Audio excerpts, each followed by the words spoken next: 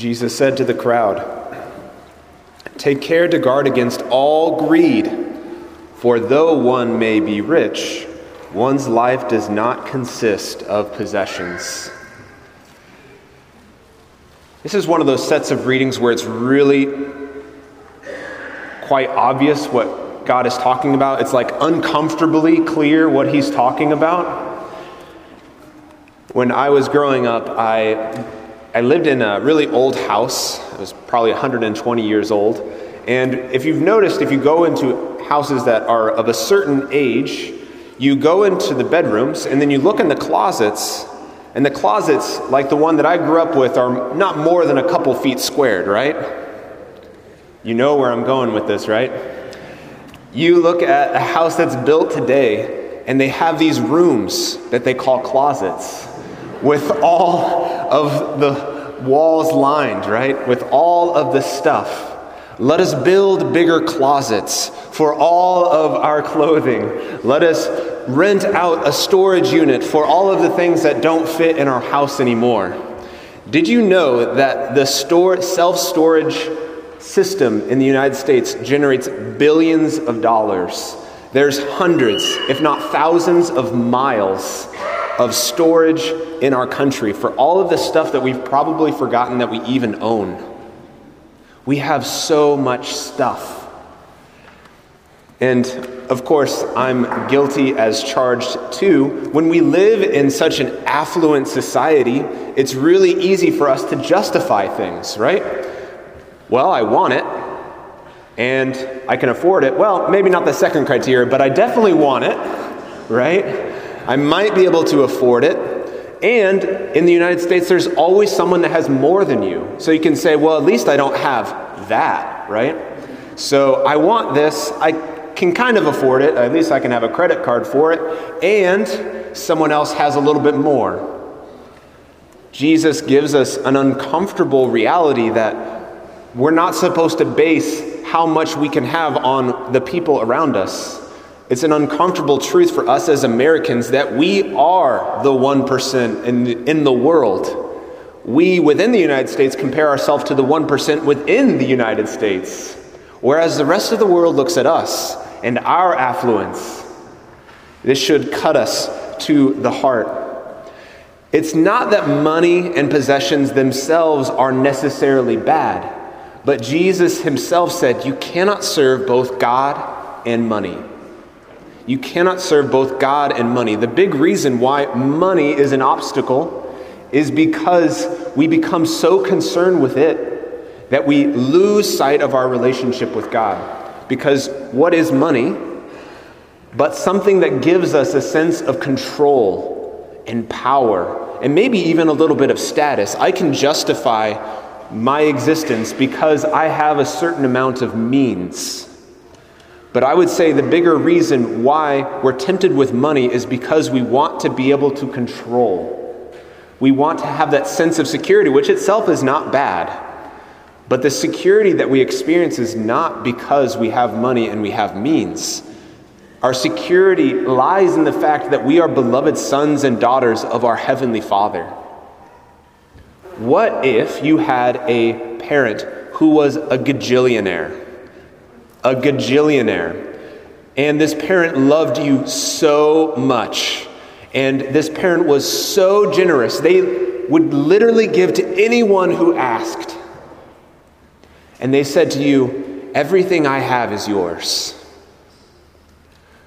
Would that change our level of anxiety about living in this world? Would it change our level of anxiety if we had a parent that could literally provide for every need, not only physically, but emotionally and spiritually as well? You see where I'm going with this.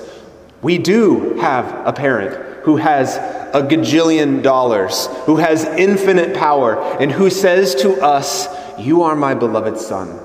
You are my beloved daughter. Everything I have is yours. Do we believe that?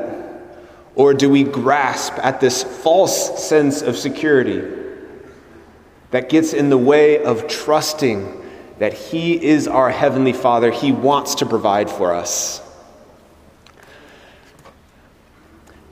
You know, we have this huge vote happening in a couple days. And as I've heard it said recently by one of my friends, you don't just vote with your ballot, you vote with your wallet. You don't just vote with your ballot, you vote with your wallet. And this gets increasingly uncomfortable and close to home for me, right?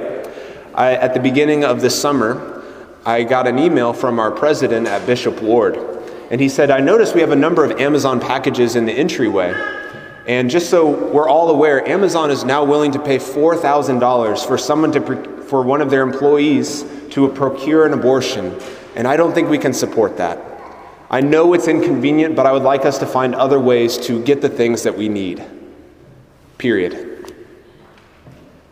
In that moment of silence, I was like, how many things have I received from Amazon in the last week? Painful, right? Is there a week that we don't receive something from Amazon or something from an online delivery service? Oh man. This is so convicting. How we spend our money matters. As we head into this week, I encourage us to have maybe some new criteria. Rather than, do I want this and can I somewhat afford it? I would encourage us to have a new criteria. Why am I buying this thing? Or why do I want this more money or whatever this is? Why do I want this really? And this is not my questions from Andy Stanley, but to address it to Jesus. Jesus, why do I want this thing really? Why do I want more really?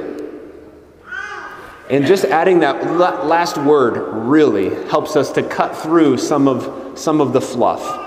I probably don't actually need this. I might actually be reaching out for this because I'm trying to fill a place in my heart, a hole in my heart that only you can fill, Jesus. And this is going to get in the way of me being generous with other people and generous with you. As we approach this altar, Jesus is giving himself to us completely. He is pouring himself out with complete generosity, and he's inviting us to exhibit that same virtue of generosity. We cannot be generous, really, until we realize how generous God has first been with us.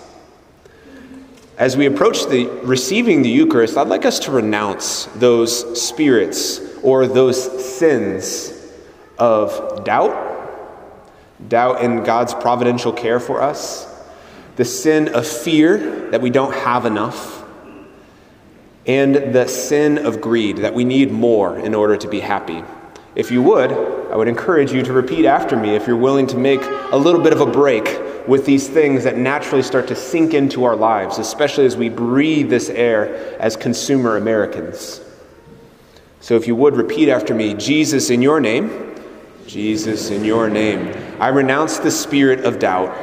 I renounce the spirit of doubt. I renounce the spirit of fear. I renounce the spirit of greed. In Jesus' name, I command you spirits to leave me now. I do not want you anymore. Jesus, I welcome your spirit of generosity. Jesus, I welcome your spirit of love that casts out all fear. Jesus, I welcome your spirit of faith and trust. Jesus, I trust in you. Jesus, I trust in you. Jesus, I trust in you. Amen.